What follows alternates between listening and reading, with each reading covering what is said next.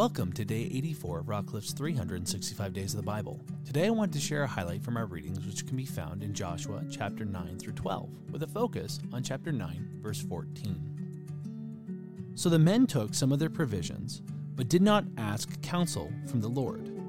And Joshua made peace with them and made a covenant with them to let them live, and the leaders of the congregation swore to them. This is very interesting. Some of the people who have been inhabiting the promised land, who are going to be driven out, have become afraid of the army of Israel, which is a really cool thing. And some of them are gathering together to go out and meet them, which is a really bad thing. And then some of them are really smart and they go, we're going to disguise ourselves as foreigners and trick them into making a covenant not to attack us.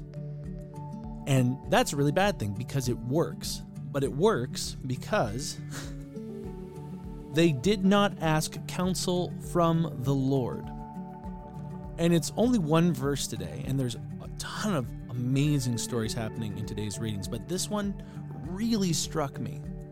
And it's, are we checking in with God? I know this concept of praying and worshiping, and we've talked a lot about having a healthy fear of the Lord, and then also not being afraid and being strong and courageous and community of faith. But this is a really interesting one. They did not seek counsel from God on a decision, and all the circumstances in the human realm seemed normal.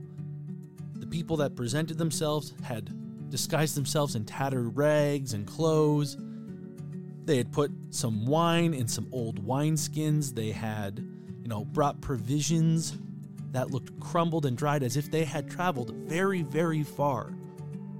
For a wineskin to dry out and for, provisions to crumble, would have looked like they had traveled quite far, especially with their clothes. And so, in their perfectly content earthly logic, the elders of Israel and Joshua make a decision. And this is where we as Christians can get into trouble, is we make decisions from just what our eyes can perceive. And there's nothing wrong with wisdom or making decisions on a day-to-day basis, but sometimes we make serious decisions using just our earthly wisdom. And this was a serious decision. These people had asked to reside in the land with them and to not be attacked under the guise that they weren't the inhabitants of the land. And sometimes we come to serious situations, and it might be a serious situation like, should I buy a car? Should I buy a house? Where should I? And what church should I go to?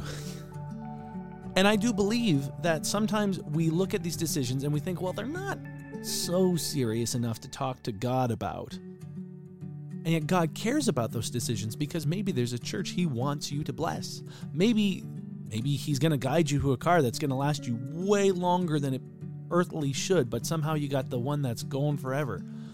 Maybe he knows the neighborhood he wants you to live in so that you can minister to the neighbors that are around you. We sometimes talk to God about big things, at least I hope we do, about, who am I going to marry and what job should I do? What's your calling for me, Lord? What's my grand purpose in this life? And yet there are some, decisions in between, what socks should I wear and who should I marry, that, we should be talking to God about. We should be asking him, God, this all seems right in my earthly sense, but where would you want me to go? All the right things make sense here. And sure enough, I've been in situations like that. I once left a full-time job in a thriving metropolis to take a part-time job in the sticks. And I didn't understand why I felt to do that, because in the earthly realm, it didn't make any sense. And it's where I connected with my wife.